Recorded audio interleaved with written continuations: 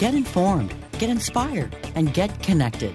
CannabisRadio.com presents NCIA's Cannabis Industry Voice. The National Cannabis Industry Association is the only national trade organization representing the businesses of the legal cannabis industry. NCIA's Cannabis Industry Voice covers a range of topics, including the rapidly evolving political and policy changes that affect our industry, news and events of importance to cannabis professionals, and features on companies, individuals, and campaigns at the cutting edge of the cannabis industry. NCIA's Cannabis Industry Voice begins now. Hello, thank you for tuning in to another episode of NCIA's Cannabis Industry Voice on Cannabis Radio. This is our first episode of the year 2021, and we're ready for it. We're putting 2020 behind us, which was NCIA's 10th year as a trade association. So now we're heading into our 11th year as the National Cannabis Industry Association. I'm your host, Bethany Moore, the Deputy Director of Communications at NCIA. Today, my guest is Jacques Santucci of Nucleus One. He's the president, which the company provides business management consulting, specializing in the cannabis industry. Working as an entrepreneur for over 10 years, Jacques founded the firm on the premise of sharing his experience and proven best practices, helping cannabis businesses succeed at the intersection of finance, operations, and strategy. His focus is on setting up corporate strategy and structure, operations, and administration of the business, designing and overseeing construction of facilities and systems, as well as creating strong relationships with financing partners and major vendors with a cross-functional approach to innovation and performance. As the industry is evolving, he spearheaded cannabis companies in several states, including Rhode Island, Connecticut, Massachusetts, Ohio, and Hawaii, amongst others. He's a sought-after speaker on the topics of the impact of 280E, definitely a big issue for NCIA, and primary business management basics for the recreational market and the evolution of the New England market. I know that was a big introduction, and you also serve on NCIA's Facilities Design Committee, so you're very active in the industry. Welcome to the show, Jacques. Well, thank you. Thanks for having me. Happy New Year, everybody. And interestingly, you say, voice of cannabis, and this time it's a voice with an accent. Yes, we are primarily in the United States here, but we talk to people with lots of backgrounds. Speaking of, let's learn more about your background and experience before you got involved in all this cannabis stuff. Yes. Well, thanks for having me on your show. I'm glad I've got a chance to talk with you. Yeah, so my career started in the business management. I've always had a focus on business management with either financial or operation management.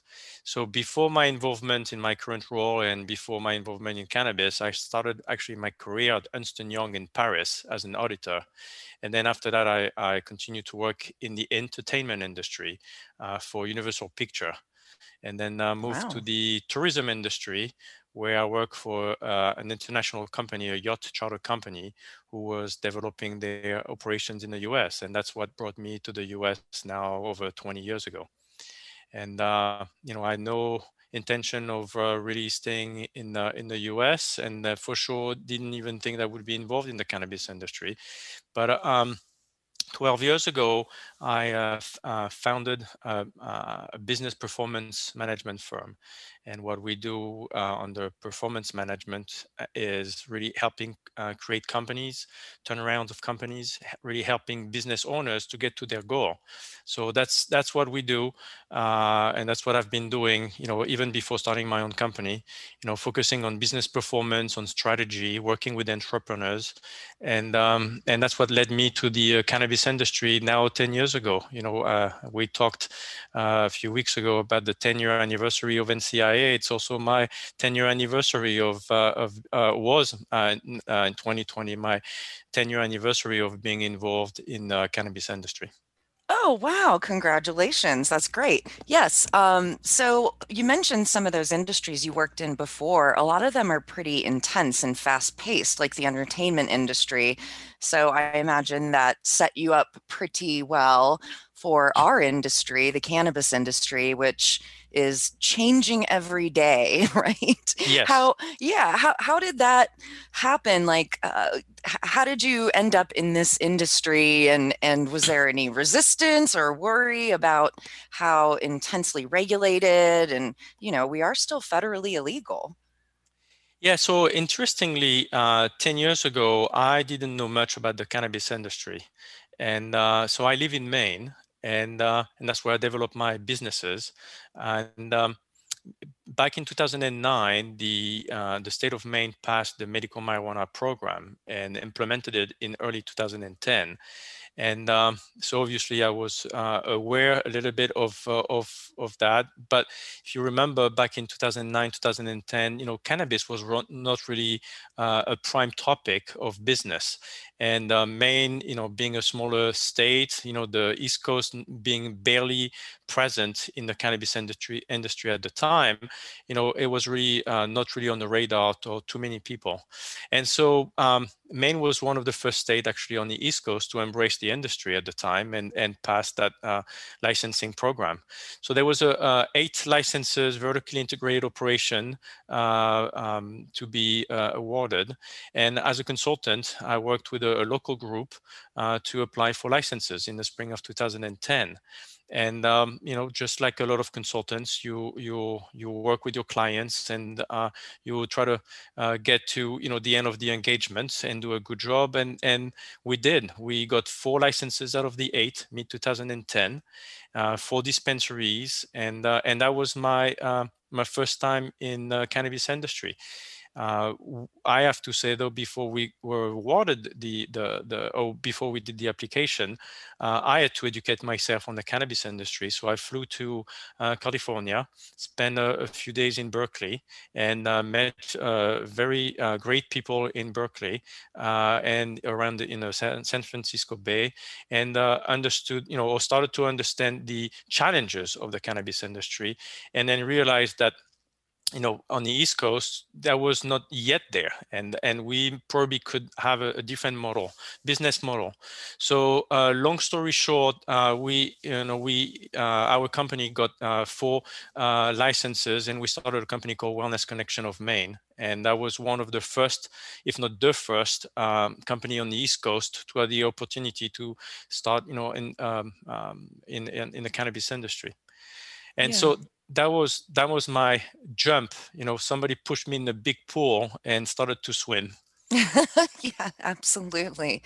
Right. Yes. California, the Bay Area there is certainly a bit of a hub. There's so much history there, Yeah, with the cannabis movement, which has now become an industry for sure. It's great that you yeah. got to meet some of the veterans from that area in our movement. So And that really yeah. helped me actually start our journey in the cannabis industry, because I remember when I was there was banking issues, there was inventory issues, there was local government Hmm. misunderstanding. So when I went back to Maine, and after we were awarded the licenses, we had to raise obviously funds in late 2010, early 2011, and then we had to go around, talk to government, and then I had to convince banks and insurance companies, and Hmm. find employees. So I approached it from a different standpoint, from a different angle, and we actually were, I don't know if I was about to say we were lucky, but our goal was actually to try to set a standard. So on the East Coast, and particularly in Maine at the time, we could show the business environment that there was something. So we actually found a bank. There was insurance brokers that helped us. Hmm. We found employees, and the company ended up being successful. The company grew to 90 employees, 4 stores, 50,000 square feet of gross site. Wow. We did our own R&D. I haven't been involved with the company for now over 3 years, and now the company is part of Acreage Holdings, and Mm-hmm. Yeah. Gotcha. Yeah. So bringing all those lessons into your new role now with Nucleus One. You've been a member of NCIA and still involved in the cannabis industry. Tell me more about what's going on with Nucleus One and how you're continuing to serve the cannabis industry. Yeah, so obviously, I'm an entrepreneur at heart, and after a couple of years working on Wellness Connection, realized that there was a unique opportunity as a business person. I'm not talking financially here. I'm talking about thinking about the how you grow a company, right? It's a unique opportunity. We just at the fringe of the society, and so in 2012 to 2013, we some of the investors, early investors that we had, some of them actually started Acreage. That's probably the known connection. Contacted us back and say, we have other projects. How about we all work together and look into other states and what we can do. So we started to be hired. And when I say we, it's my consulting team, my consulting company that's now called Nucleus One, specialized in the cannabis industry. We worked on some licensing projects around the country. So we first started in Rhode Island, where we worked on the license and then started a project, one of the three medical company in Rhode Island, and then in Connecticut in 2013 and 14, also in the medical marijuana market. And then we had a project in Hawaii, in Maui, and then so that's when we realized, well, there is a need for consultants that are helping operators or people who want to get in the industry to get their license and to help them with their business model, their strategy, their financial needs, their capital needs, and help them get off the ground based on our experience on the ground. And so obviously, Massachusetts opened, 2015, 2016, and being based in New England, that network led us to develop, our practice in Massachusetts. So now, Nucleus One has clients nationwide. We help our clients with their licensing process, their application, competitive or non-competitive, and the business model, the strategy, and then the startup assistance. So once the strategic decision has been made that the company has the license and it's got capital to get going, we boots on the ground to start the project, guiding as project manager, helping with the design. We not only the design of the building, but the design of the process, that is helping the talent, and that's what we do. And then awesome. And there's still plenty of challenges for cannabis companies to navigate some of the very same that you mentioned from 10 years ago. And we're going to get into some of that in the next segment. So let's take our first commercial break and be right back to talk more with Jacques from Nucleus One. Stay tuned. NCIA's Cannabis Industry Voice will return once we give a voice to our sponsors. Elevate your everyday with that Shoogies feeling, with the sweet taste of Shoogies. Add a cup of Shoogies to your morning coffee. Ah, how sweet it is. Shoogies infuses cannabis and cane sugar to make it the perfect sweetener with benefits. Make your happy hour happier with a dunk of Shoogies in your drink. Order your Shoogies now at shoogies.com or find it in dispensaries throughout California. Whenever you crave a little sweet, pick up Shoogies, the sweet, sweet take-anywhere treat. Get informed, get inspired, and get connected with more of NCIA's Cannabis Industry Voice, only on CannabisRadio.com. All right, we're back on NCIA's Cannabis Industry Voice on Cannabis Radio, and we're chatting with Jacques Santucci from Nucleus One. So let's start by diving into some of these challenges we mentioned before. There's the obvious ones, banking.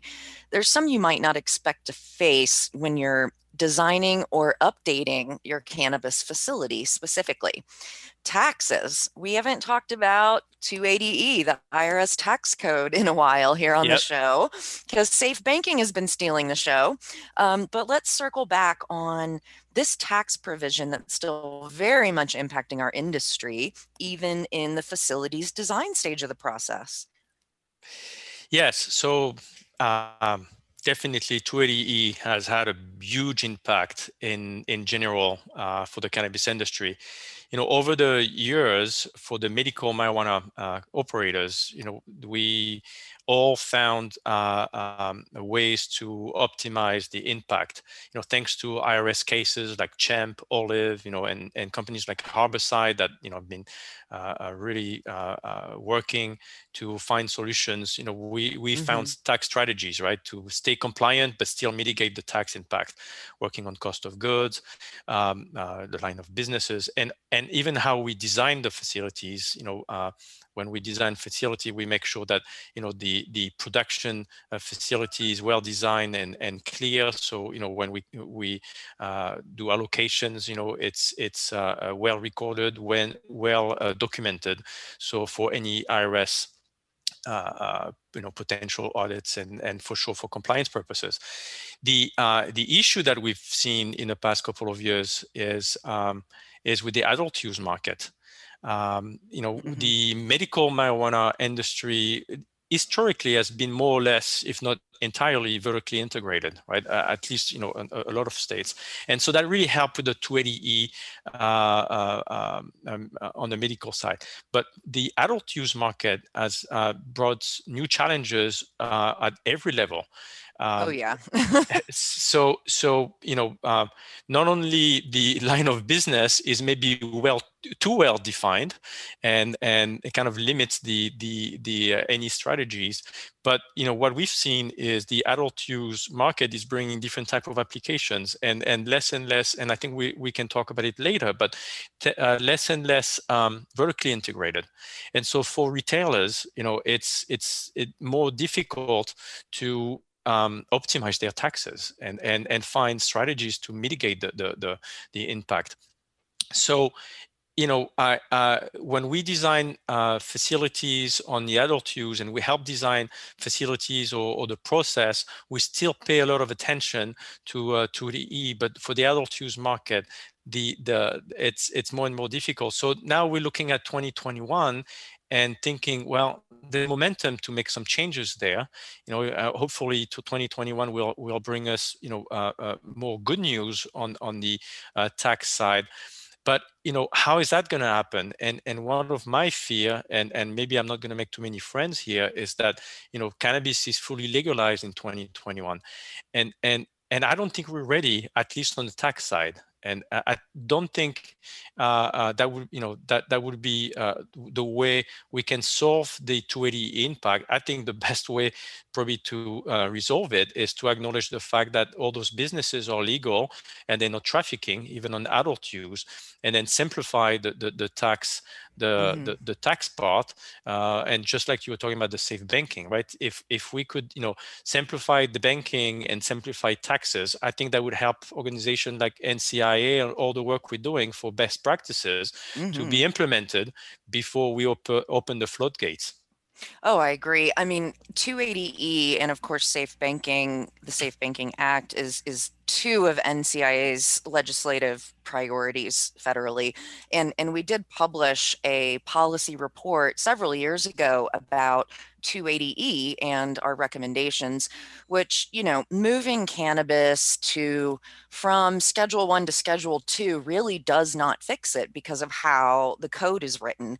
Yep. Maybe moving it to Schedule 3, but of course NCIA's stance is to deschedule cannabis from that controlled substances list. However, our policy paper suggests a band-aid approach, I suppose, or a permanent fix would be to amend that code to exempt state legal cannabis businesses. So we're pushing forward. We've got a friendlier and friendlier Congress, hopefully, as we move forward here. So we'll see what kind of work NCIA and our members can do. And let me mention, you're working across various states. Each state has its own licensing process. It's its own little universe.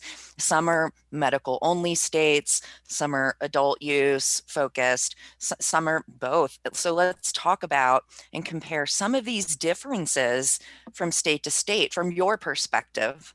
Yes. Yeah. So the licensing process seems to actually heading in a good direction. If I look back 10 years ago when we did the main application, I think there was like 30 people that applied, and looking back, and it felt very difficult at the time, but looking back, it was a very simple application.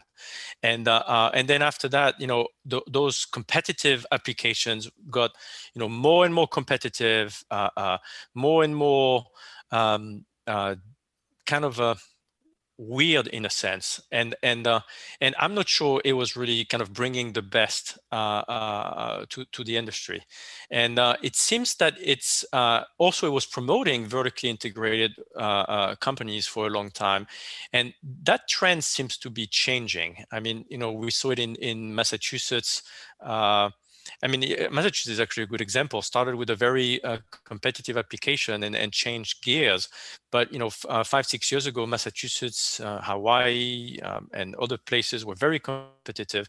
Now Massachusetts is more of on a rolling basis, right? And you've got the state application, and then you find the municipalities. It's less vertically integrated. It gives a chance to people to focus on their own business, and not Sure. everybody can be a manufacturer. Not everybody can be a cultivation, retail, delivery. So now I think the trends that we see may be getting closer to what the alcohol industry have done, where we have people that are really focusing on what they're good at, right? And so some do products, some are doing the retail, and then the municipalities and the states are vetting the people that are part of those industry. And you still have some aberrations, if I can say it that way, where you have Rhode Island who's doing a lottery, or late 2020, where Georgia comes up with an application for a low THC cultivation at the last minute, which I think is not going anywhere. But those applications, to me, do not promote the cannabis industry in a professional way, and I'm glad to see states like Massachusetts or other states that are embracing the industry, and the legislator and the the commissioners or whatever cannabis commissions are working on are looking into other states and trying to learn from the past and maybe from the operators. Absolutely. And I have to say the licensing, it's best when it's set up in a way to allow small businesses, to allow mom and pop, to allow people who have been impacted negatively by the war on drugs to have a piece of this. Like, the lessons of the cannabis plant is for the people. So Yes. Absolutely. No, I mean, we do get a little hippie-ish here on this show. So no, fun. and I agree. I mean, thanks to the work of NCIA and all the work we've been doing, all of us, right, for the past 10 years, I think the regulatory bodies and the state officials got to know better who are the players. And I would agree that having a kind of a license on a rolling basis gives them a lot more chance to socially disadvantaged people who've been impacted by the cannabis industry, because they get a chance to get their business together, right? And it doesn't have to be a huge business, but there's some places in the country that a small retail store and a small cultivation is exactly what it is needed. But when you look at 20 licenses and 200 applicants, I mean, that the talented small cultivator has almost no chances. Absolutely. Well, we have just a minute left before our next commercial break. When we come back from the break, I definitely want to talk more about your involvement in NCIA. You serve on the facilities design committee, so I can't wait to hear more about that as well. And I also want to talk about a little bit of more good news when we come back about some of these states that we saw legalize cannabis in the November election. So there's a lot to be optimistic about. So let's take that last commercial break here, and we will be right back. Stay tuned. NCIA's Cannabis Industry Voice will return once we give a voice to our sponsors. Hey, take a look at this. They're selling smart pots. They have pot that can make you smart? Where is it? Not that kind of pot. Smart pots are the best aeration container to grow your plants. Check this out. This is the original fabric container for faster producing, healthier plants. They're made with a superior fabric that delivers high yields. Plus, smart pots are reusable and sustainable, so you can use them over and over again, no matter if you use them indoor or outdoor. That's very smart, but how good are they for the environment? Smart pots are BPA-free and lead-free, so you'll always be able to ensure a pure, clean grow, and they're 100% made in the U.S. Over 28 million smart pots have already been sold, so it seems like a smart investment. Look for smart pots in close to 2,000 garden centers throughout North America and ask for the original fabric container. Find a store near you or order yours online at smartpots.com.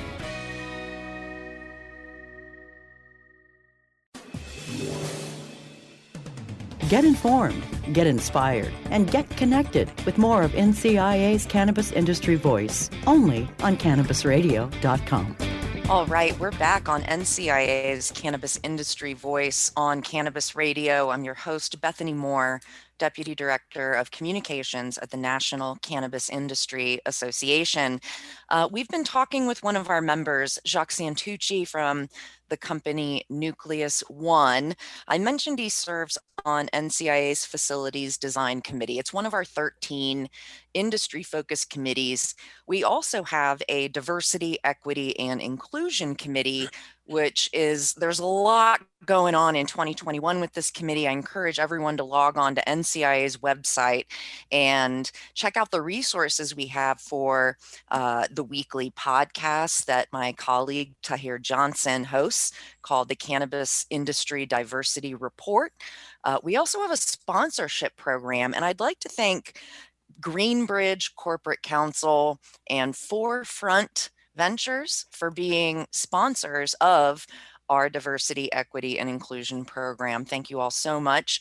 And I encourage others to look into it or just make a donation to the program. We currently have over 100 companies who have received our scholarship of our equity program. So check out all that information on thecannabisindustry.org. And now I want to talk more about the work you're doing with the Facilities Design Committee and being involved in NCIA, a trade association for cannabis. I've been working with NCIA for 7 years now, believe it or not, and I've just so enjoyed watching all the innovation, all the coming together, the brainstorming. What's your experience been like working with our colleagues here on the Facilities Design Committee?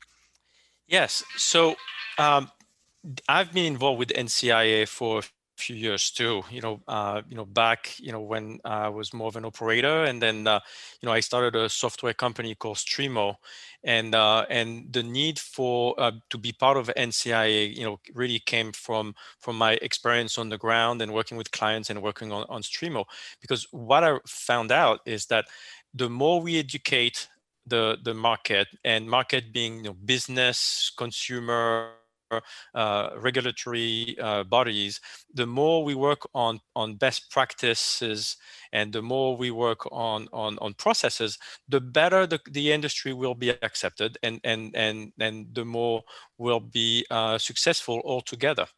And so one of the committee that really attracted me is the facility design. So you might be surprised that as a business person, a process person, I'm interested in the facility design, because I'm not a designer, I'm not an architect, I'm not an engineer.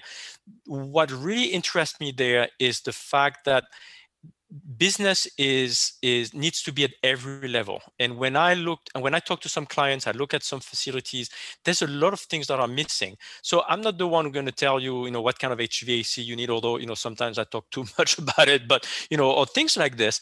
But really, for example, employee, how you treat employees go through the facility design, the process, the business process go through the facility design.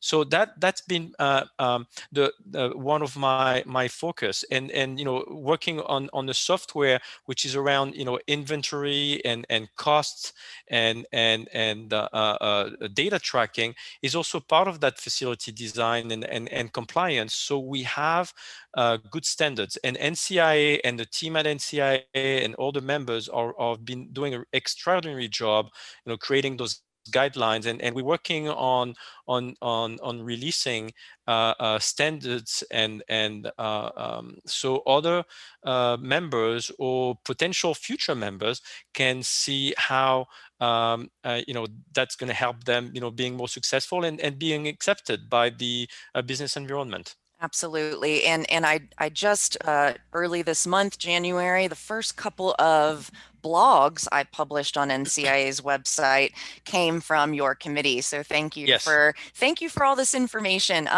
One is about future proofing your business. And then the other one was cool. It was putting the D in HVAC-D, the dehumidification importance in HVAC systems. So this is just a teaser as to the kinds of advice and insights that our committees are providing for our fellow industry, so that we can continue to follow best practices. And of course, our favorite motto, compliance, compliance, compliance, right? Compliance, compliance, compliance.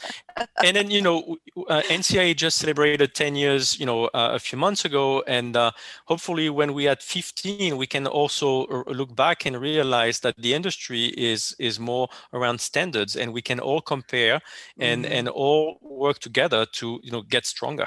Absolutely. And I'm looking forward to 2021 progressing. Let's get those vaccines. Let's get our conferences back. Yes. Let's get our cannabis caucuses, our regional events. Yes. And my favorite event of all time is our annual lobby days in Washington, D.C. Yes. I know. So we've run out of time, when is that Jacques. Again? Lobby days. Is that in May? It should. We'll see. We'll see how the year goes, Jacques. We're all crossing our fingers. And you forgot to say that we have 4 more states coming online for adult use, and we have more probably coming. This is going to be a big year for 2021 for sure. Super exciting year. I know. All right. We've run out of time. I can't wait to hear more from you and your committee. Where can people find out about you and Nucleus One? Well, nucleus-one.com. We're on the web. You can Google us, Nucleus One. We actually release market reports on a regular basis. I'm hoping that most of your listeners are already receiving it. And find us on the web. And my email is Jacques, JACQUES @nucleus-one.com. Perfect. Thank you so much for joining me today. Happy New Year, everyone. And thank you for tuning in to another episode of NCIA's Cannabis Industry Voice. Until next time.